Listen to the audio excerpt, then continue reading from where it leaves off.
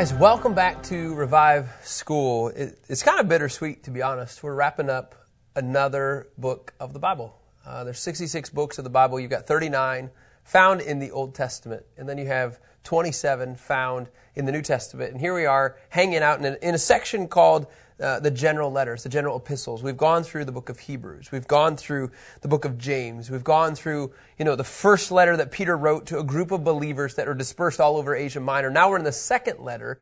Peter is now writing to the same group of people. And yet what's so interesting is the first book, Kevin, was really ultimately about what?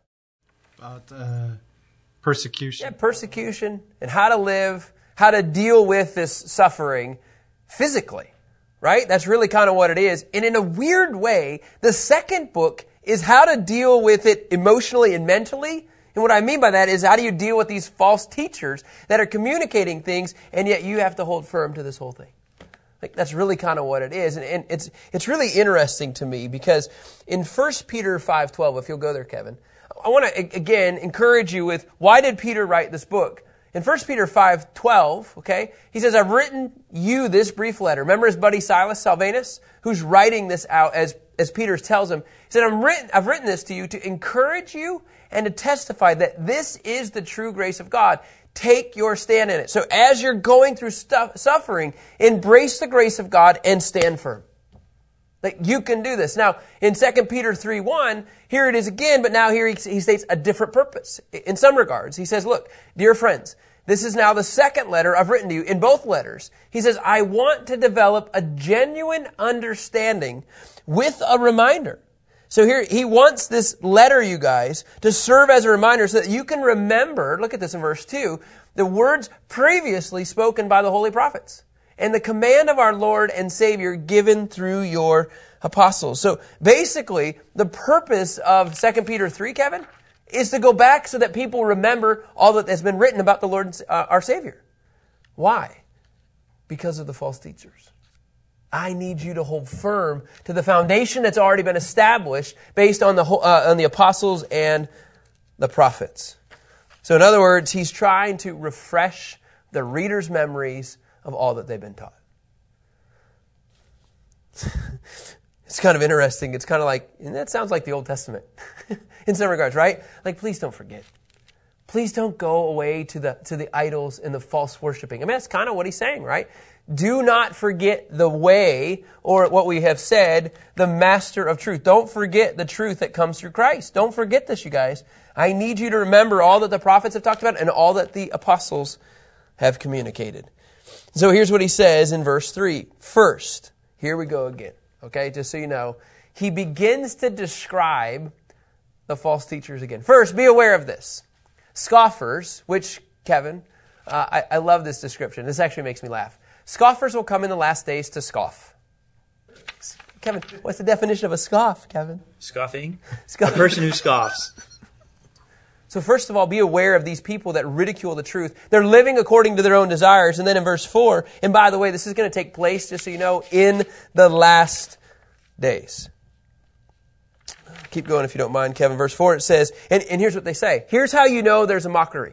They say, hey, where's the promise of his coming? When's Jesus coming back? For real. Ever since the fathers fell asleep, all things continue as they have been since the beginning of creation. And so in other words, there's this constant yeah, right? They have this, I don't actually believe you. And in fact, it says in verse 5, they will willfully ignore this. Long ago, the heavens and the earth were brought about from water and through water by the word of God. So here, there's a characteristic, before we begin to unpack verse 5 and verse 6, there's a characteristic, Kevin, what it is. They ignore the truth. That's what you see. They ignore the truth. So here's what I want to do, okay? I want to walk through a couple of the characteristics in here. I want to walk through, you know how we described some of the characteristics of the false teachers yesterday, right? We went through that a little bit about how they have secretive ways of drawing people in. They clearly deny Christ. And then judgment and destruction is coming to them, and they're pulling themselves away from the body, correct? Well, those are marks of a teacher. Here's what I would say. Here are marks of a false prophet, and I'll even say a false teacher. I want to keep going there for a little bit. If you'll go back, I want to go back just a ways, Kevin, okay? And can you go to 2 verse 1? In 2 Peter 2 verse 1, I think this is important to understand. They will teach, okay? They're going to teach destructive heresies. Okay? Then if you go to 2:1 again, right there we're at, they're going to clearly, and we've already said this, they're going to deny Christ. 3 is that in 2:2 you will see that there will be blasphemies. They will clearly blaspheme the truth. Then you get into number 4, if you go to 2 and verse 3, Kevin, they have what's called a way of twisting Scripture. I mean, isn't that what Satan did when he tried to, lure Jesus away from the truth? Some other marks that you'll see here, and I like what John MacArthur writes here, is that you will see in verse 3 and in verse 14, I mean, there's clearly a covetous. They want more. They have eyes full of adultery. They're always looking for sin, seducing unstable people. They want more. Their hearts have been trained in greed. In verse 10, chapter 2, verse 10, you'll see this as well. You'll see that they are self-willed. Everything's driven because of themselves. Then it continues on. You're going to see that clearly in verse 10 and verse 14, they're immoral. You're going to see in verses 12 and verse 14, they are wicked. This is kind of an interesting perspective. Can you go to verse 15 for me? 2 Peter 2, verse 15. They've gone astray by abandoning the straight path, right? I'm just going to put they've abandoned the straight path. And then how does it all tie into today? What you're going to see is, and you got to watch this as this builds, if you go to 2 Peter 3, verse 4, you will see that they will laugh and mock at Christ's second coming.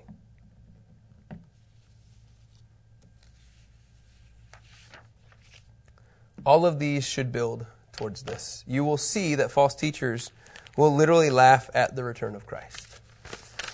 Why do I put this down? Man, I'm telling you guys, as we get into more and more, especially as you get into the book of Jude, we're going to have to, what the Scripture says, contend for our faith. And here's the crazy part is the battle is going to come within the quote-unquote church. Because you're going to have these false teachers that are clearly saying they're a part of the church, but their message is not of Christ. You know, we have these Unitarian churches today. You know that, right? And they call it a Unitarian church. Kevin, do you have any idea sometimes what Unitarian church should stand for? If you were to take a broad stroke at this thing. Whatever way is an okay way. Yeah, come on, guys, anything. We're all unified. There's multiple ways, but Kevin, there's a label of church. So when I say it's in the church, it's these people that have taken these labels, and you have to start calling them out as saying, this is not of the Lord. And so again, what does Peter say in his last chapter, in his last letter to those that are in Asia Minor? He says, guys, here's the purpose of this, the purpose of this email. The purpose of his email is like, look, I want you to remember the truth. Because once you remember the truth, and remember, you guys, we've always done this. You start with the truth in order to see that this thing is false. And so he says, look, in verse 5, they're going to willfully ignore this truth. Long ago, in the heavens, the first heaven, the second heaven, or the third heaven. We got into that, right? First heaven means right here. Second heaven, Kevin? Out there. Did you say out there? Yeah. Kevin, give me a little bit more than that. Atmosphere. Okay, like what would be in the atmosphere? Stars, moon. That's awesome. That's second heaven. Yeah, it's out there. It's out there. It's outside. Genius, Kevin. Not in here. And then the third heaven, Rich, where's the third heaven? It's even further out. Yeah, it's just way out there. Way. I mean, it's clearly where the hand of God is. It's where God is, and Jesus is sitting at the right hand of the Father, right? This is what we're talking about. Long ago, the heavens and the earth were brought about from water and through water by the word of God. Through these waters, the world of that time perished when it flooded. So, Kevin, what do we have? Another reference to? The flood. The flood. He kind of likes the flood. Yeah, man, it's like, look, this really talks about judgment. It's just out there. Kevin, that was awesome, by the way. So is the flood. But by the same word, the present heavens and earth are stored up for fire by the same word, being kept until the day of judgment and destruction of ungodly men. All right, So we have had one massive destruction on the earth, which was at the flood, correct? And then you have the rainbow which symbolizes, I'm going to get there. The rainbow symbolizes God's promise that He's not going to destroy all of mankind, right? Clearly, that's what He's talking about. But now He says in 2 Peter 3, He says, hey guys, but I want you to understand something. There is one more day of judgment coming. And He said, you had water at the beginning that brought about destruction, but now what does He say? But now it's going to come through fire. The present heavens and the earth are held in store by fire for the same word, being kept until the day of judgment and the destruction of ungodly men. He says, dear friends, don't let this one thing escape you. With the Lord, one day is like 1,000 years, and 1,000 years like one day. The Lord doesn't delay His promise. Just so you have an understanding, we're clearly talking about the end time events. And He's talking about, look, destruction is coming, judgment is coming to, yes, the false teachers, to those that are against the truth. Not just false teachers, but anybody that doesn't believe. And He doesn't delay His promise. It's still coming. As some understand delay, but is patient with you, not wanting any to perish, but all to come to repentance. So, look, He doesn't want to bring about judgment against mankind. I think that's a fair statement. He wants as many people to embrace the truth. He wants as many people as He can to come to John 14:6 and embrace Jesus as the way, the truth, and life. And clearly through Christ, He says, look, I am the answer. Come to Christ in order to get access to the Father. He doesn't want anybody to perish. In fact, He wants all to repent. But at some point, you guys, even though it seems like it's far, far away, the end times will never happen. The scripture then is pretty clear. He says in verse 10, but the day of the Lord will come like a thief. So even though it seems like He says, remember this, He says 1,000 in verse 8, with the Lord, one day is like 1,000 years and 1,000 years like one day. In other words, even though it feels like we'll never see it in our lifetime, right? That's what most people think, Kevin. Most people think it'll never happen. But then all of a sudden the scripture says, yeah, but it's going to come just like that.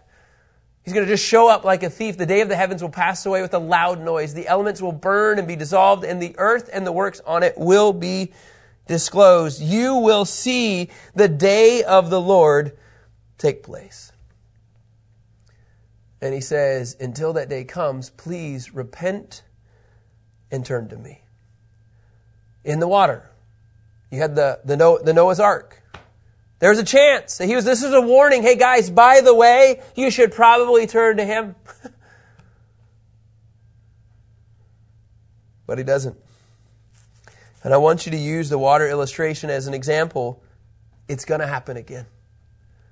But this time you have an out. This time your out is you turn to the Lord in repentance. It's called the day of the Lord.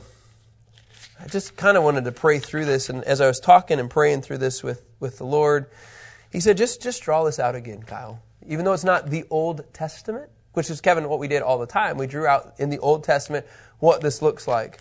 But look, a false teacher, a false prophet, you know what he'll say? It'll never happen. The day of the Lord will never happen. Why? Because the things that are of Satan is going to want to steal, kill, and destroy, and he doesn't want people to turn to the Lord. So what does he do? Yeah, don't worry about it. Just stay comfortable. You're fine. And in fact, they'll laugh at the return of Christ. But a true teacher will get you ready for His return. I mean, look, here's the reality. I kind of feel like I should go through all of the Old Testament for a reason, but I won't. But let's just do this. Let's just say, Kevin, this is 0. Okay, 0 AD. And then in the process, you have Christ, and Christ came, let's just say 32 to 33, right? And in this is where Jesus experienced death on the cross. And then in this, Kevin, Jesus then actually, He dies, right? He's buried, and then He goes up to heaven. Third heaven. He goes up to somewhere up there. That was very Kevin-ish right there I just did. Yeah, he is, Rich, He is in third heaven. And Jesus says in Acts, hey, look, the way that I went up is the way that I am, coming down. And so when He comes down, let me just draw this out, like just a little bit bigger picture here. How do we know when He's going to come down? Well, Scripture says at some point, there is going to be 7 years of tribulation. Okay? 7 years of tribulation. And at 3.5 years, let me just say this 7 years, what this implies is that there will be what's called the Antichrist. This individual, we don't know who it is. He will establish a peace agreement with so many nations. And these so many nations are going to have a peace agreement, Kevin, with what country? Israel. Israel. So there will be peace with Israel.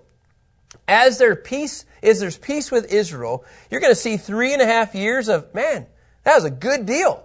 Man, this is looking good. But then all of a sudden, in there, you will actually see the temple in Jerusalem. Look, I don't understand how and when this is going to happen. Because right now, there's Al-Aqsa Mosque, there's the Dome of the Rock, and it is literally on the Temple Mount. Okay? Here's the crazy thing. The United Nations actually voted and said there was never a Temple Mount.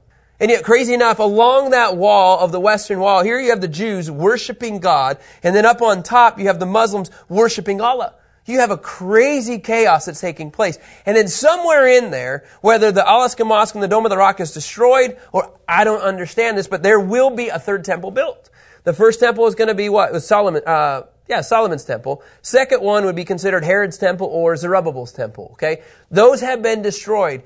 In order for the day of the Lord to take place, you're going to see 7 years of quote-unquote peace. Halfway through this, there's going to be an individual, a guy, Antichrist, and he's going to put himself in the temple. He's going to declare, and he's going to actually, I think the terminology is desecrate the temple by saying, I'm God. And then that's going to create, for the next 3.5 years, all hell. And there are these 7 years, Kevin, what do we ultimately call these 7 years? Tribulation. So when we're talking about in 2 Peter 3, I don't really want to miss this. It says that the day of the Lord is going to come like a thief. Absolutely true. But the Scripture does say that the day of the Lord, we can at least use a gauge, is not going to happen until at least the 7 years have taken place in the tribulation. Would everybody agree with this? Yes? Joey, how about you? You agree? Yeah. Okay, good. All right, just want to make sure. Joey, glad you're here, by the way. So you have these 7 years of tribulation. Okay? So in all of this is where it gets really, really interesting. You have these views from the church that says, well, I'm going to be raptured out before the tribulation begins. Okay? That's called a pre-trib rapture view. Meaning, before the peace agreement happens, I'm out of here. There's other views that's called the mid-trib view that says, hey, by the way, in the middle of the 7 years, okay, we're going to be raptured out before the last 3.5 years, because that's really when all hell breaks out. Then you have what's called the post-trib view, not a newspaper, but a post-trib, okay, which says after the 7 years of tribulation, then the church will be removed. There's a pre-trib, a mid-trib, and a post-trib. But all of these things, you guys, in this, need to take place, Kevin, before what needs to occur? Day of the Lord. The day of the Lord. And so the day of the heavens will pass away with a loud noise. The elements will burn, be dissolved, and the earth and the works on it will be disclosed. Now, just so you know, this day of the Lord description, it's not just found in 2 Peter. And in fact, at least 19 times, you ready for this one, Kevin? Can you go to Obadiah? I thought you'd get excited, Rich. Can you go to Obadiah, verse 15 for me? 19 times, at least, minimum, in the Old Testament, you will see language of the day of the Lord. For the day of the Lord is near against all the nations. As you have done, so it will be done to you. What you deserve will return on your head. So you can imagine at the day of the Lord, just so you know, there's going to be a big old, Kevin, I'm writing it up here, a big old battle. It's called Jesus versus everyone. And it's going to come just like that. Another reference is, can we go to Joel? Joel 1, verse 15. In fact, there's multiple references in the book of Joel. Woe because of that day, for the day of the Lord is near. These are the minor prophets, which we'll get into in a little bit, and will come as a devastation from the Almighty. So, look, this devastation, when Jesus comes and leaves third heaven, right, comes here on earth. Kevin, where's he going to come on earth? Do you remember this? He's going to come on the Mount of Olives and split it. And then where does he go? To the temple. Yes, but somewhere in there, you also have to throw in the Valley of Armageddon. Correct? You're going to see the gathering of the nations. And so you're going to see this crazy devastation of all of these nations that Jesus comes and enters into a battle. If you want to keep going into Joel 1, Kevin, that was a good answer. The timing was off for me. Sorry. Joel 2, verse 1. Same thing, same mentality. Joel 2, verse 1, Minor Prophets is speaking into this. Blow the horn in Zion. Sound the alarm on my holy mountain. Let all the residents of the land tremble, for the day of the Lord is coming. In fact, the Minor Prophet says, it's near. But we know, you guys, that all of this is going to be taking place somewhere once this tribulation has unfolded. Joel 2, verse 11, Scripture says this. The Lord raises His voice. In the presence of His army, His camp is very large. Those who carry out His command are powerful. Indeed, the day of the Lord is terrible and dreadful. Who can endure it? You think the 3.5 years is going to be bad? Wait till the day of the Lord unfolds. Whew! One more here, Kevin. Let's just keep going with Joel. In fact, I got a couple more. Joel 2, verse 31. I'm trying to show you an image, you guys. It's not like Peter just came up with this topic. The Minor Prophets talk about this consistently. It says the sun will be turned to darkness and the moon to blood before the great and awe-inspiring day of the Lord comes. These are some of the signs that you're going to see unfold. And then in Joel 3, verse 14, I hope and see you see this imagery that's taking place. Multitudes, multitudes in the valley of decision, for the day of the Lord is near in the valley of decision. If you would go to Amos 5:18, I think you'll begin to see and you hear the heartbeat behind all this. Woe to you who long for the day of the Lord. What will the day of the Lord be for you? It will be darkness and not light. Now you got to understand the audience that he's talking to, but the point is that the day of the Lord, for those that are not on the quote-unquote right side with the Lord, and I'm not talking politically, but those that don't know Him, it will be darkness and not light. And you see this in Zephaniah, you see this in Ezekiel, you see this in Malachi, you see this in Isaiah. You see that the Lord is talking very clearly, the day of the Lord is coming. And so when Peter brings forth these illustrations, and in fact, just as an image, can you go to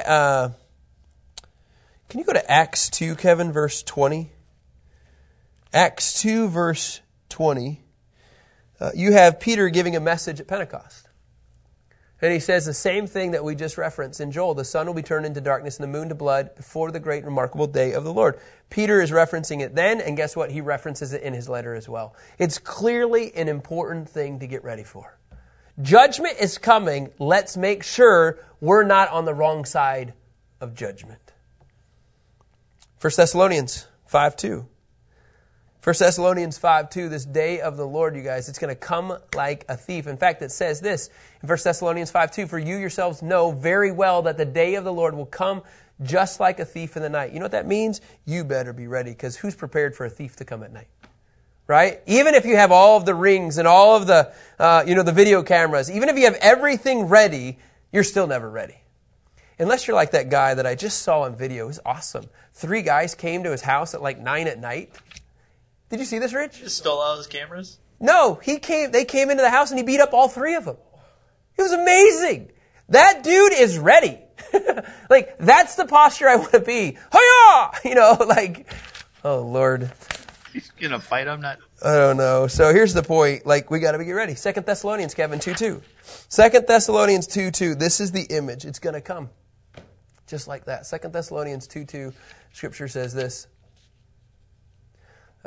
Not to be easily upset in mind or troubled, either by a spirit or by a message or by a letter as if from us, alleging that the day of the Lord has come. I love this because some people will have said, we already missed it. Not so much. But people communicate false truth, you guys.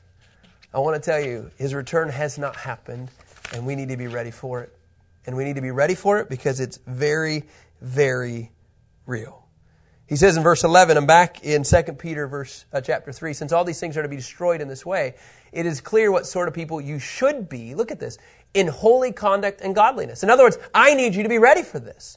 He continues on in verse 12, as you wait for and earnestly desire the coming of the day of God. Look at that. Can you believe it? After all we just heard, he says, you got to get ready for it, and you should want to get ready for it because of your holy, and what does it say, Kevin, in verse 11? This conduct this godliness must reflect Him. Because here's the deal. You have nothing to lose and everything to gain by being ready. It says the heavens will be on fire and be dissolved because of it, and the elements will melt with the heat. Here's what blows my mind. Oh, I hope I'm not here for the end times. That's like Minnie Mouse, you guys. I don't want to be here. I don't think that will. But people say that because it's going to be too much. What does Peter say? He says, Kevin, the opposite.